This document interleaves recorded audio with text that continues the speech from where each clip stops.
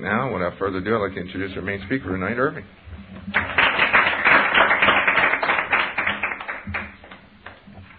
Thank you, Roy. Hi, everybody. My name is Irving, and I am a compulsive overeater. Hi, Irving.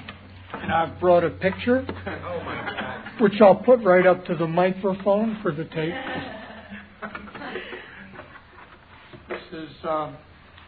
This was taken for my driver's license in 1987, and that was 2 months before I came into program, and I weighed about 75 pounds more than I do now. So to qualify, I weighed about 230 then, I weigh about 155 now, and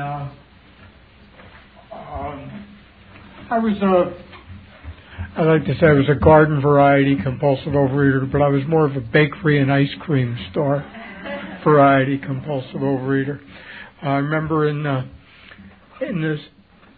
60s, when I first came to Los Angeles, they used to have these little separate ice cream parlors. It was before the days of Haagen-Dazs, and I would go to one ice cream store because I liked their chocolates, and then I'd drive, across town and go to another one because I liked their strawberry flavor. And I thought I was a fine connoisseur of ice creams. I was just a compulsive overeater of the ice cream store variety.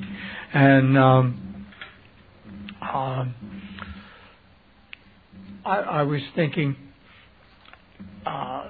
before I got here, I guess maybe later I'll talk about, I was an atheist and agnostic from the time I was fairly young, in my teens. I once went to a meeting of a group called the Friendship Liberal League of the Tom Paine Society, and they were pretty rabid atheists. And but here's the thing: I identify, like you hear these phrases like someone is a cultural Jew, which means they feel sufficiently guilty and they have heartburn once a week, and they probably read a novel by Isaac Bashevis Singer. Or they're cultural Methodist, and you eat white bread with mayonnaise and stuff like that. Well, I am a cultural atheist. I want to tell you that.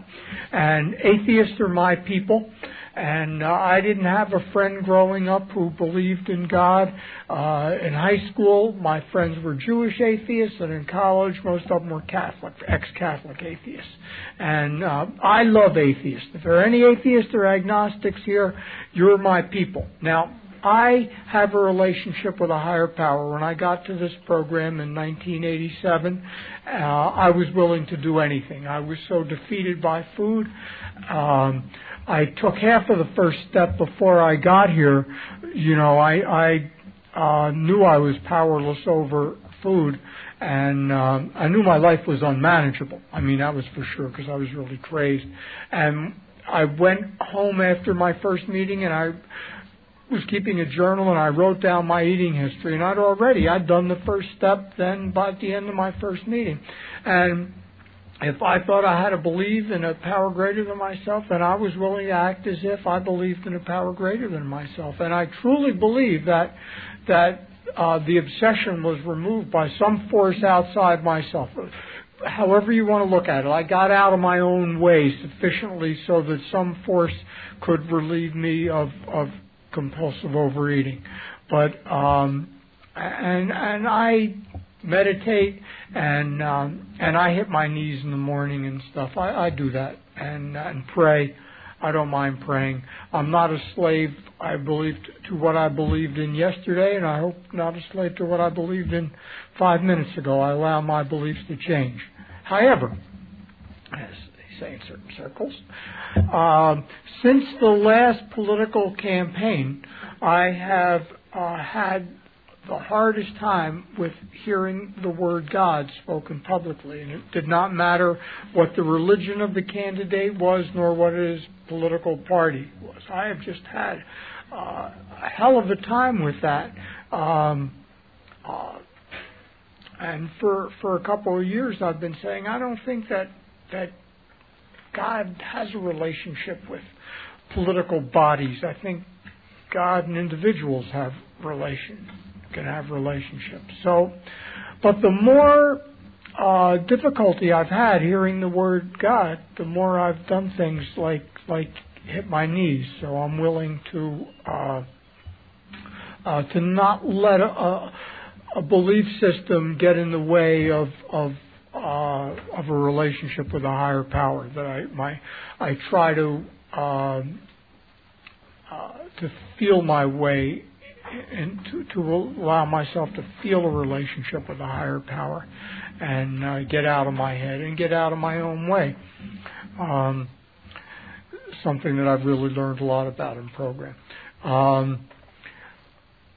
I was a fat kid, and I was not who I thought I ought to be. My parents, I was an only child. My parents had been married 7 years before I was born. The story was my mother went to whatever you go to, a gynecologist or OBGYN to find out why she couldn't become pregnant, and he told her she was. And I was certainly a wanted child. And I think the legend, the myth in my family, the belief, which I guess a lot of people believe, is we'll have a kid to save this marriage. And so I had a job as a child of saving this marriage. And my father used to tell me that I should feel grateful because I had much better than he did. He had to quit school when he was 10 or 11 years old and sell newspapers, walk across the Brooklyn Bridge selling newspapers. His family was quite poor, and we weren't well off, but we were better off than that, you know. But I didn't feel grateful. I have never asked a sponsee to prepare a gratitude list because I resented so much as a kid being told that I should be grateful that I didn't have to walk across the Brooklyn Bridge selling newspapers, which would have been very difficult because we lived in Philadelphia. And but I thought I had a harder job than selling newspapers. I thought I had to make my parents happy. Now, some of that they may have laid on me, and some of it I may have just picked up for myself. And there are probably other kids who had the same feeling in their family who didn't become compulsive overeaters, but the food worked for me. And as a kid, my family would get together on Friday night, and I was the only kid. My mother had 5 sisters. 4 sisters, I guess. Two had not married. One was married with no children, and one had married, and her son was like significantly older than I was, so he wasn't around these dinners. I was the only kid, and the brothers didn't come on Friday nights for dinner, and I was the only kid there. And we used to play, and they'd make cakes. They'd make 2 cakes: chocolate cake, white cake, and they'd say, "Which would you like?" And I would say, "Geez, I don't know. Let me have a piece of each." And they'd say, "Fine." And at first they would give me a 3/4 size piece of each, but then quickly that was changed. And they'd just give me a regular piece of each. And they say, "Well, which one?" This was to decide which one I wanted, mind you. So then I would say, I'd get cute. I'd say, "Geez, I couldn't decide. Let me have another piece of each." And they would give me another piece of each, and then I would usually decide in favor of the chocolate cake. And I was a fat kid. You know, they rationalized it as baby fat and all that. You know, they called it baby fat till I was well into my 30s. And from an emotional point of view, that was probably true. I was an emotional baby. It was emotional baby fat. So. But I would then have the chocolate cake, and I would eat 5 pieces of cake, and that was cool. And I liked that. That helped me a lot. And I do not think these people were bad for giving me 5 pieces of cake. Mind you, I don't think I could have gotten away with 7 pieces of cake. I think they might say, "Oh, a little fat, 7 pieces of cake, that isn't cool." But 5 was the number we'd arrived at somehow. And I had a lot of food anxieties as a kid. I went away to camp, and I used to have orange juice every morning. My mother told me it was good for me, and I assumed that the absence of orange juice was bad for me. No one told me that. And they didn't have orange juice at camp, and I would worry about that. And I used to dunk my meat in applesauce. and they didn't have applesauce with all the meat meals. And I used to worry when I went away. I went away for 8 weeks. How am I going to survive without my orange juice, without my applesauce? I think that I'm basically high anxiety, and the anxiety focused on food. For a period, I was never conscious of that before program, and for a couple of years I thought I just had food anxieties, but I think it's a lot of anxiety and it focuses on food, and that's why I do all the prayer and meditation and stuff that I do to try to make me halfway normal, And I hated being a fat kid, and I hated even more than that being who I was. There was a pundit who used to say of Hollywood, beneath the fake tinsel and glitter of Hollywood lies the real tinsel and glitter. And for me, beneath what I've come to see, beneath the false self-hatred of being a compulsive overeater lay the real self-hatred of being Irving Goldworm. Now, that wasn't my name when I was a kid either. It's great to have a long time. I can tell a story. When I was all along, I thought my name was Sherman. My name was Irving Sherman, and my mother one day confided in me. She said, "Your name isn't really Sherman; it's Goldworm. Don't tell anyone."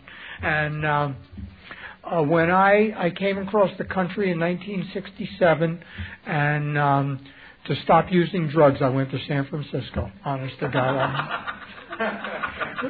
good ability of self-deception, and I moved into a drug rehab joint. And I went in for my first interview, and they said I had to pay my tickets and settle my debts, so I had to sell a car on which I owed money. And then I moved in, and I went back for the second interview, and I said, I got to tell you something. I lied about something in my interview. They said, what, your name? I said, well, how did you know? And I decided to change my name to Goldworm. Somehow I thought I was making a clean start of it, or it was honest or something, because my name on my birth certificate was Goldworm, known as Sherman. And my family gave me, I love this, my family named me Irving so that I wouldn't have a Jewish name, like Isaac, which I was named after an Isaac. But that's a generational thing, I suppose, but they did it. They weren't too in touch with things either.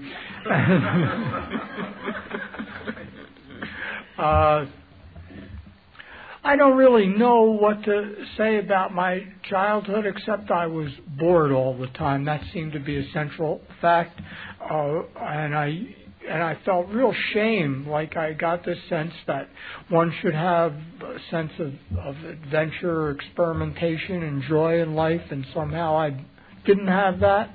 And I tried to replace it with critical analysis and scoffing at popular things and the defiance that the big book talks about alcoholics having. I tried to somehow capitalize on that sense of defiance and make that one of my primary virtues. It was kind of twisted. And I moved out to California. I went in this drug rehab joint, and I lived there for 10 years. I've been married once. I met my first wife through friends, and she broke up with me. So in the name of drama and all that stuff, I attempted suicide. And I took 59 sleeping capsules. There was a broken one. I didn't want to take that. And I called some friends, and they came over and took me to the hospital. They started throwing my records around. So I'm going to break all your records if you don't go to the hospital. So they took me to the hospital, and I had my stomach pumped, and I decided I would make a significant change in my life. I stopped putting cream and sugar in coffee. And that's all I could think of, some kind of change related to food, I guess. And I remember the psychiatrist said to my friend, Lee must really be kind of screwed up to want to kill himself. And my friend said, well, Albert Camus says it's the only meaningful philosophical question. And the shrink looked at him like, he's his friend, of course, that's what he'd say. But I did, and I punished my girlfriend for breaking up with me by marrying her. And And one of the joys of program has been making amends to her. I hadn't seen her for 25 years. She lives on the East Coast. I went back, visited with her. We had dinner. I made amends, and then she turned and made amends to me. And her amends were basically like for expectations that she had that I didn't even know she had. When I met her, I started graduate school in English literature, and I wanted to be a college English teacher. And she thought that would just be great. She'd be like a faculty wife and screw around with her art, at which she was talented. And then I decided I borrowed one of her cameras, and in fact, I still have it. It's in this bag. And I became a photographer, which in the 60s meant, got an ounce of brass and a camera and some film, and you went out and took pictures. And so I got some jobs occasionally, but it meant that I wasn't going to support her. And she had expected that, and that was what she made amends to me for having that expectation. So somehow both of us had learned new ways of looking at life through the years, and it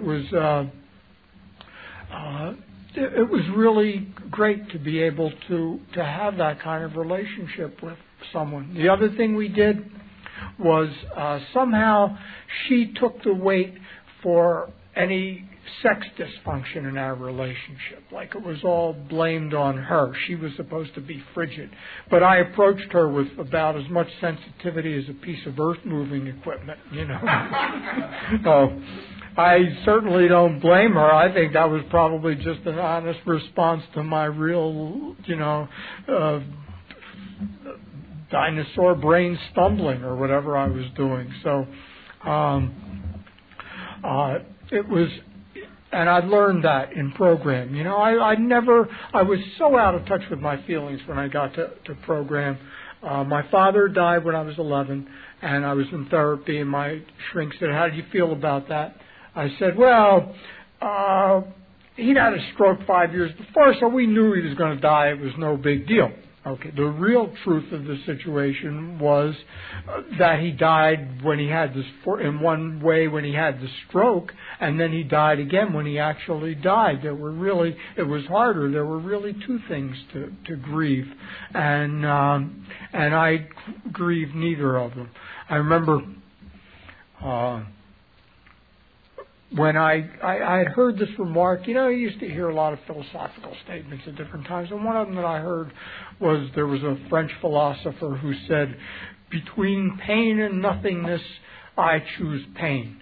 And I thought that was admirable, and I'm really a coward, boy. Between pain and nothingness, I chose nothingness. That's what I use food for. That's what I use booze for. That's what I, put needles in my arm for. I just wanted oblivion, and oblivion got too painful for me after a while, and so starting to feel what was going on with me became the better alternative at age 47 when I came into program.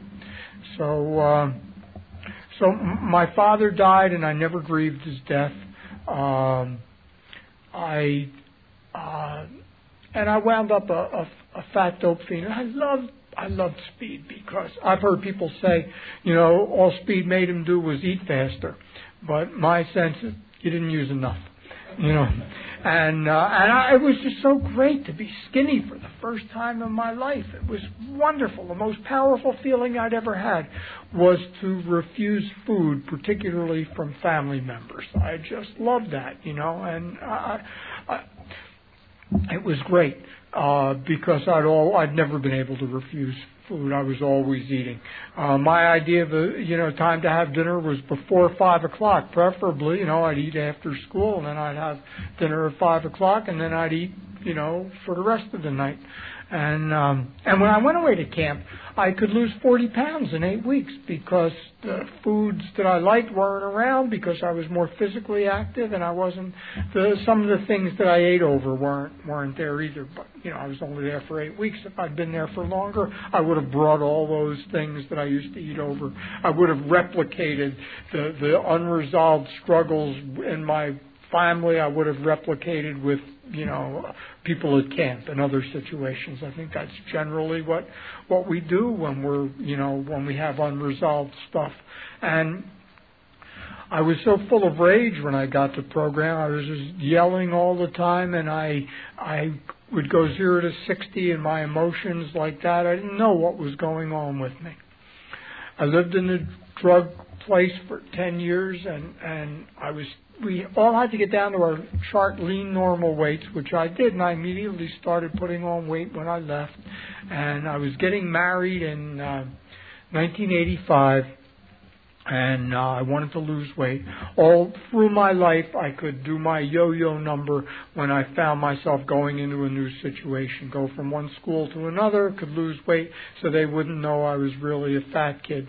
But I thought I was really a fat kid, just temporarily in a thin body, and it was always temporary, and the periods became shorter and shorter, that I was thin, and then the weight would come back on, and always more, basic stuff. So, I lost weight in 85. My diet of choice by then was the Stillman diet, and which I only had to stick on for like 45 days or so, and I could lose about 30 pounds, and that was about as much as I could do, and I knocked off 30 pounds, and I got married, and the next year at that time, I weighed a few pounds more than I had before I lost the 30 pounds, and I went on another diet in 1986, and I lost the same weight again. And by 87, I was heavier than I'd ever been, and I didn't have another diet in me. That was my version of pitiful and incomprehensible demoralization. I'd never gone anywhere, but I knew I couldn't do this on my own, and I was in therapy, and I said, "Doc, what I feel worst about is my weight." And he said, "Why don't you go to Weight Watchers or Overeaters Anonymous?" And I had this mistaken notion that people from Weight Watchers still carried scales with them. I didn't know that they had packaged food, and I didn't want to carry a scale around. That seemed really unhip. So I thought I'd try OA, and I knew nothing about it. But there was a meeting in Studio City Saturday afternoon. I called the office in the Valley, and they sent me a meeting directory. We must have been flush at that time because they didn't ask me to send a self-addressed stamped envelope. I was such a procrastinator that my self-image thinks, geez, if I had to do that, I'd still be out there eating.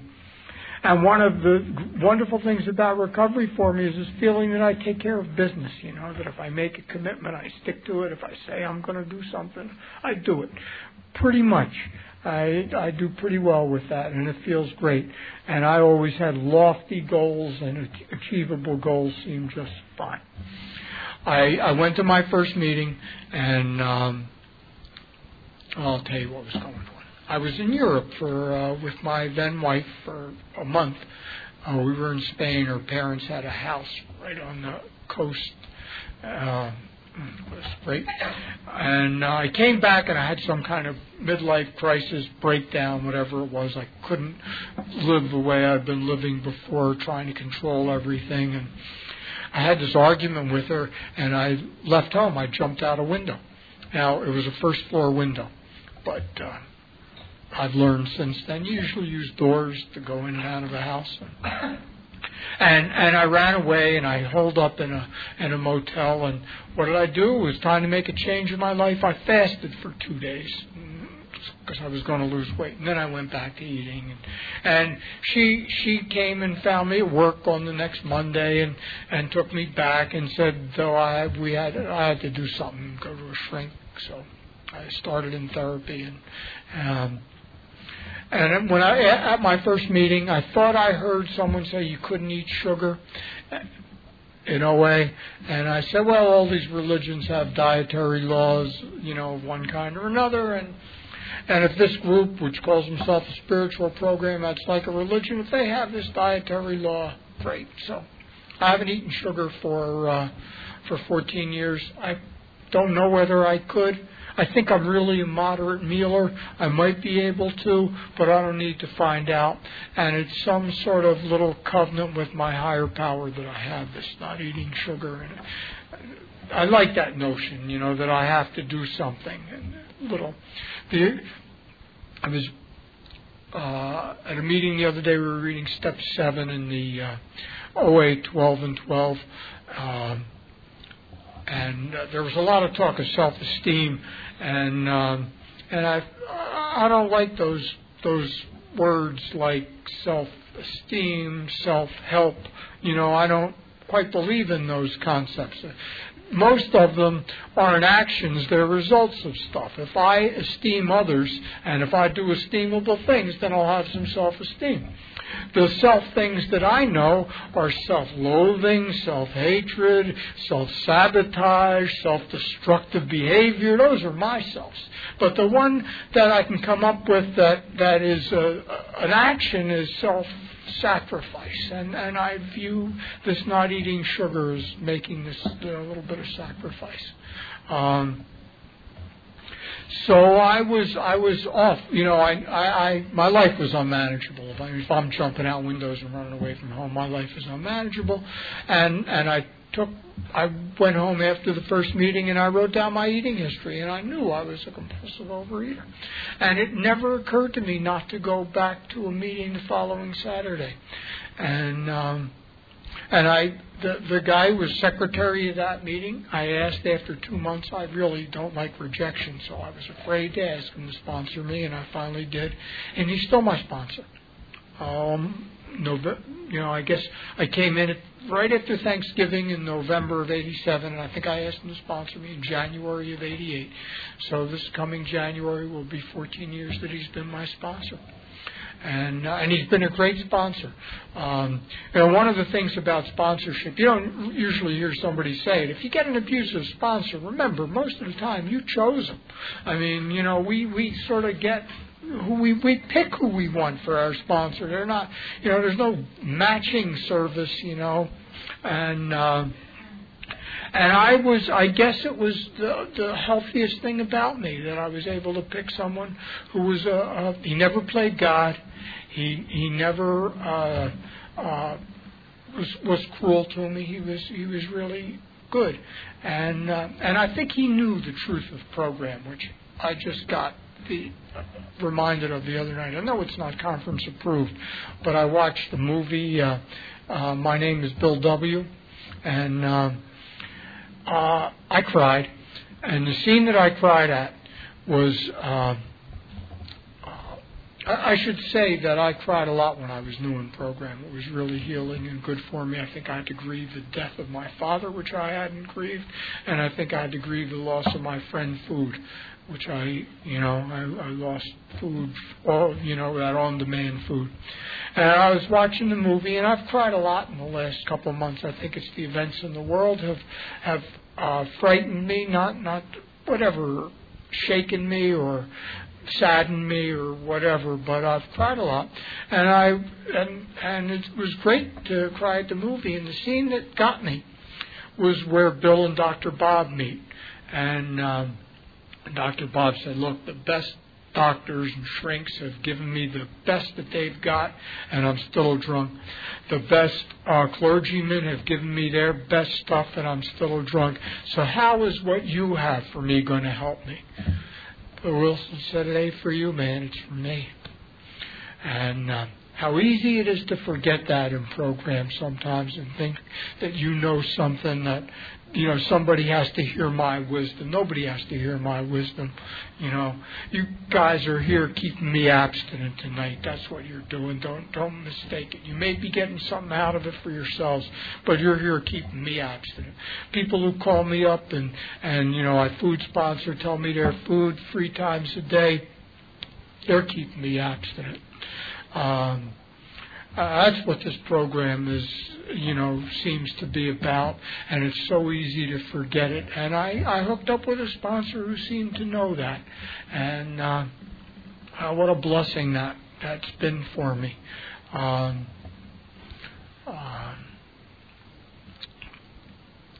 that's where I'm at. I mean, that's kind of what happened, and I have lots of tales, of program to tell, but nothing has gotten through to me so much as that scene where Bill Wilson admits it's for him. And then, of course, he goes on and says that's why he failed with all those people in New York before he got to Akron, because he was preaching to them.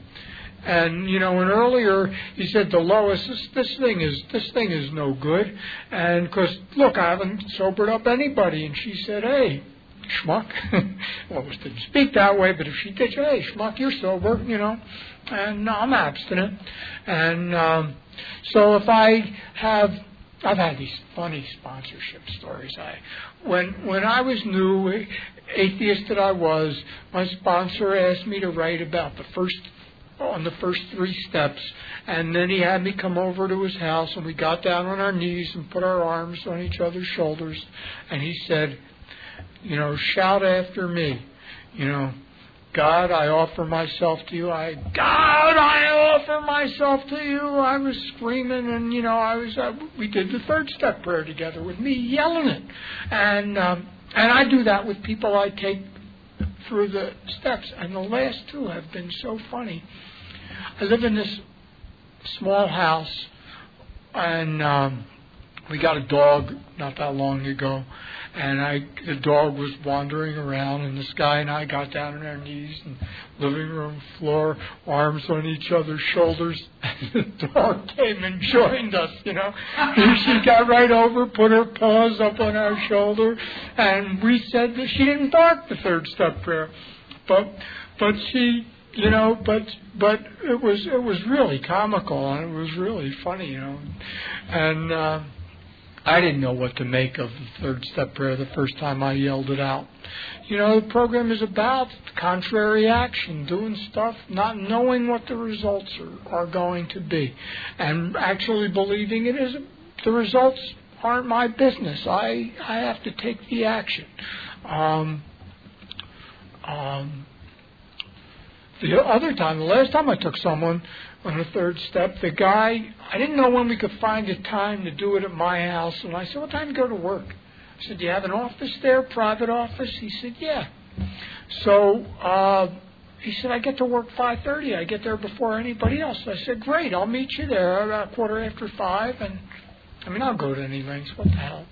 And so I met him, and he worked at the police garage on Venice. So I walked through this police station, and we were surrounded by, as they call them, black and whites. I knew a reserve cop once, so I know that they don't call them police cars, they call them black and whites. We were surrounded by black and whites, and got down on our knees in this little office and did the 3rd step prayer at this police station garage. What the hell? The program has led me to some funny places. And, I'm not bored anymore. I retired from my business a couple of years ago, and I feared boredom, the same boredom that I knew as a kid. And I haven't had a bored day since I've retired. First, I thought that, these other guys, they don't know how to do retirement. I'm going to do retirement better than anyone else. I got into that grandiosity. I'm going to do it right. They do it wrong, And for me, and I think what that really is that my sense of to be right with the world, I have to be better than others. That's right out of Bill Wilson. I read, Bill was still really grandiose when he started AA, but not like he was when he got out of the service after the First World War and was going to set the world on fire. He'd had his ass kicked by booze a couple of times, and but for him there was a process of becoming more humble and open, and I think that's true for all of us. What's that? You used to hear a lot of great program lines. One of them was really applied in OA. It was, I'm the piece of shit around which the world revolves, And I have to get out of that kind of self-centeredness. And one form that takes is having to be, I have to do it right. All these other people do it wrong. don't need to make any judgment on anybody's retirement, and someone could make judgment on mine. I have stuff that I like to do, and I work hard. At first, when I retired, I was getting up at 5:15 every morning. By 9 o'clock, I'd done more than I did in a day at work. You know, I meditated and wrote and went out and took pictures, which is something I do, and just really had a very, very busy day. And I've relaxed some. I don't know that I'm less productive, but I'm easing up some. The other thing that Bill talks about in that I found in As Bill Sees It is, I forget which page, but he says, you start the program wherever you can start. Do the steps you can do. The ones you can't do, you'll get to them later. Don't worry about it. Just do the stuff you can do.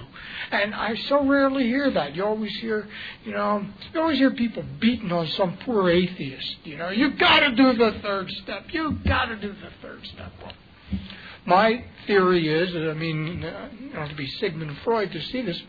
If you look at the way most people live, we don't live with a lot of faith, and so there's always someone who's who's a believer for 15 minutes in the morning and an atheist for the rest of the day, who clings to his 15 minutes like he gives him some special place on earth over the guy who doesn't have that 15 minutes. So that's why they're always beating up on some atheist, And I don't think belief matters a whole lot. What does matter is the relationship with a higher power. And I get up in the morning and I meditate. I lie in bed and I say a couple of religious prayers. Then I go into shower and I say the first three steps. And my experience is I don't know how you ever get past the first three steps. You do them every day. It didn't stop me from doing the fourth and so forth. But I have to do them every day. And then when I go into the bathroom to shower, I get down on the bath mat and I face east. I decided that I'll do that like a Muslim because I identify with people who are under, attack and victims of prejudice. And I suppose that's part of as much being a cultural Jew as having heartburn. And so I identify with these, a couple hundred people in this country who've been attacked, because they have brown eyes or whatever they were attacked for. And so I face east. And I get on my knees and I say the third step prayer, and then I shower and get dressed and sit down and meditate for about 15 minutes every day. And every day but Saturday I write. And I write I do it on the computer, and I try to do a word count. I don't like to do less than 400 words. It takes me about 25 minutes. I don't have any form like it's not in the form of the Dear God letter. And I don't require myself to read my writing to anybody else or to myself. It's painful enough sometimes to write it. I don't want to have to read it too. But I do it. I just do it. And then I take the dog out for a walk. And I can always feel bad. I wish I treated my kids as well as I treat my dog. And I'm really nice to my dog, and I'm really glad. And I get so much from it, but I find I don't get angry. Whatever I've done to get rid of anger, the dog does something. She comes. The other day, I mopped the kitchen floor, and she came in the doggy door just when the floor was at its wettest. And I said, I knew you were going to do that. And that was like some guy in a sitcom who's some happy guy, I was never happy. I thought that I used to complain about shallowness in people. My definition of shallowness was you were happy, And, of course, I was the shallowest of all because I was so out of touch with my feelings. That is probably the definition of shallowness, that you're not aware of what you're feeling, what you believe, what means something to you in the world. And I just, it's that standard deal where, if you point one finger at someone else, you're pointing back at yourself. I've become aware of that really bad when, over the last month, thinking about when I would come home from work and yell at my kids and act like a jerk. It was like there was some terrorist in the house. Oh, shit, there he goes again. I don't know what to expect. What's going to happen today? That real sense of unpredictability. And I'm not like that very much anymore, really rarely. I know if I were drinking, I'd be there like that. And I suspect if I was overeating, I would be so full of the self-hatred again and feel so weak that I'd be right there again. And, while you're in eurism, I don't know how any years of abstinence would show itself, reveal itself in my life. But I have seen people who've lost their abstinence and come back, and whatever they'd gotten the first time, second time, however many times around, it's right back there again. But you can't be practicing the disease, it seems, and get that. That's my take on it. I used to do service and program above the meeting level. I'm not really good at that. The only service I ever did above the meeting level that I liked was the Men's Stag Retreat Committee, because we actually did something. We put on this event. The rest of it, I freaked at World Service. I just, I thought I wasn't comfortable there, and I felt mistrustful of certain powers that be and all that. So I don't do that anymore, and I'm grateful for the people who do it, but I can't. Maybe when I grow up I'll be able to, but I haven't reached that level now. And I try to give service in other ways. I usually have a meeting commitment. And, here's how I do stuff. I go to this Tuesday morning big book study in the Valley. I live in the Valley. Nice meeting. And I was secretary when my term ended. And I would get there. Thank you. I would get there early and make sure that the room was open so that we'd get the chairs set up. And I was usually the first one there, and someone would usually come in and we'd set up the chairs. Then I decided, when I'm not secretary anymore, I'll come early and set up the chairs. And now I said, I don't have to set up the chairs alone. I'll get there 5 or 10 minutes early so that I can help set up chairs. But if someone's gotten here real early and does it, that's fine too. I've learned, I guess, it's that wear life like a loose garment thing, I don't have to be the guy who sets up the chairs for the meeting. I can just be one of a group of people who takes a little bit of responsibility for the meeting, and part of that responsibility is setting up chairs. It's simpler and easier than I usually allow it to be. And if I get out of my own way, I do much better, and I have a tendency to be in my own way. And it's been the steps of Overeaters Anonymous that has helped me get out of my own way. I've only talked about the first 3 and the 11th step.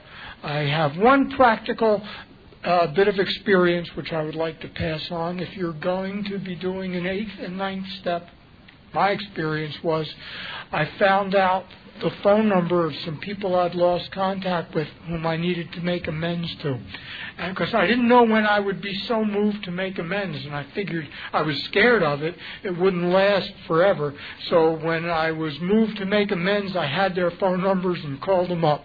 And I believe that if I do this program diligently and sincerely, I will do it thoroughly.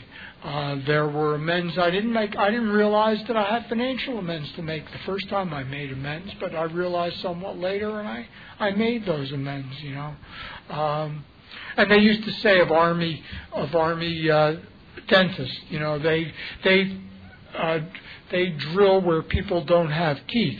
And I, found that I have defects where I didn't know I had character.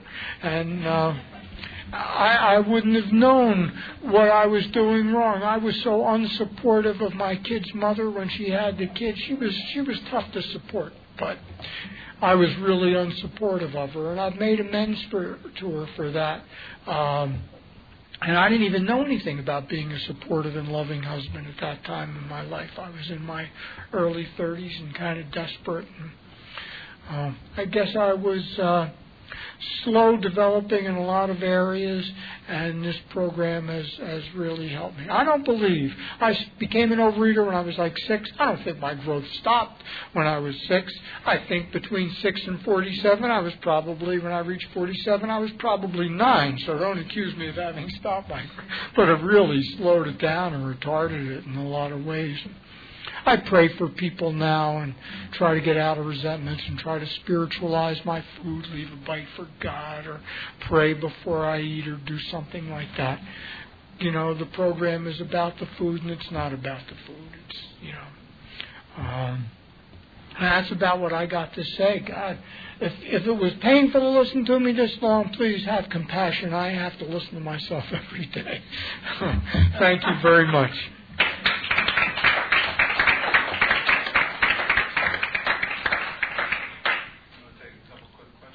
Sure.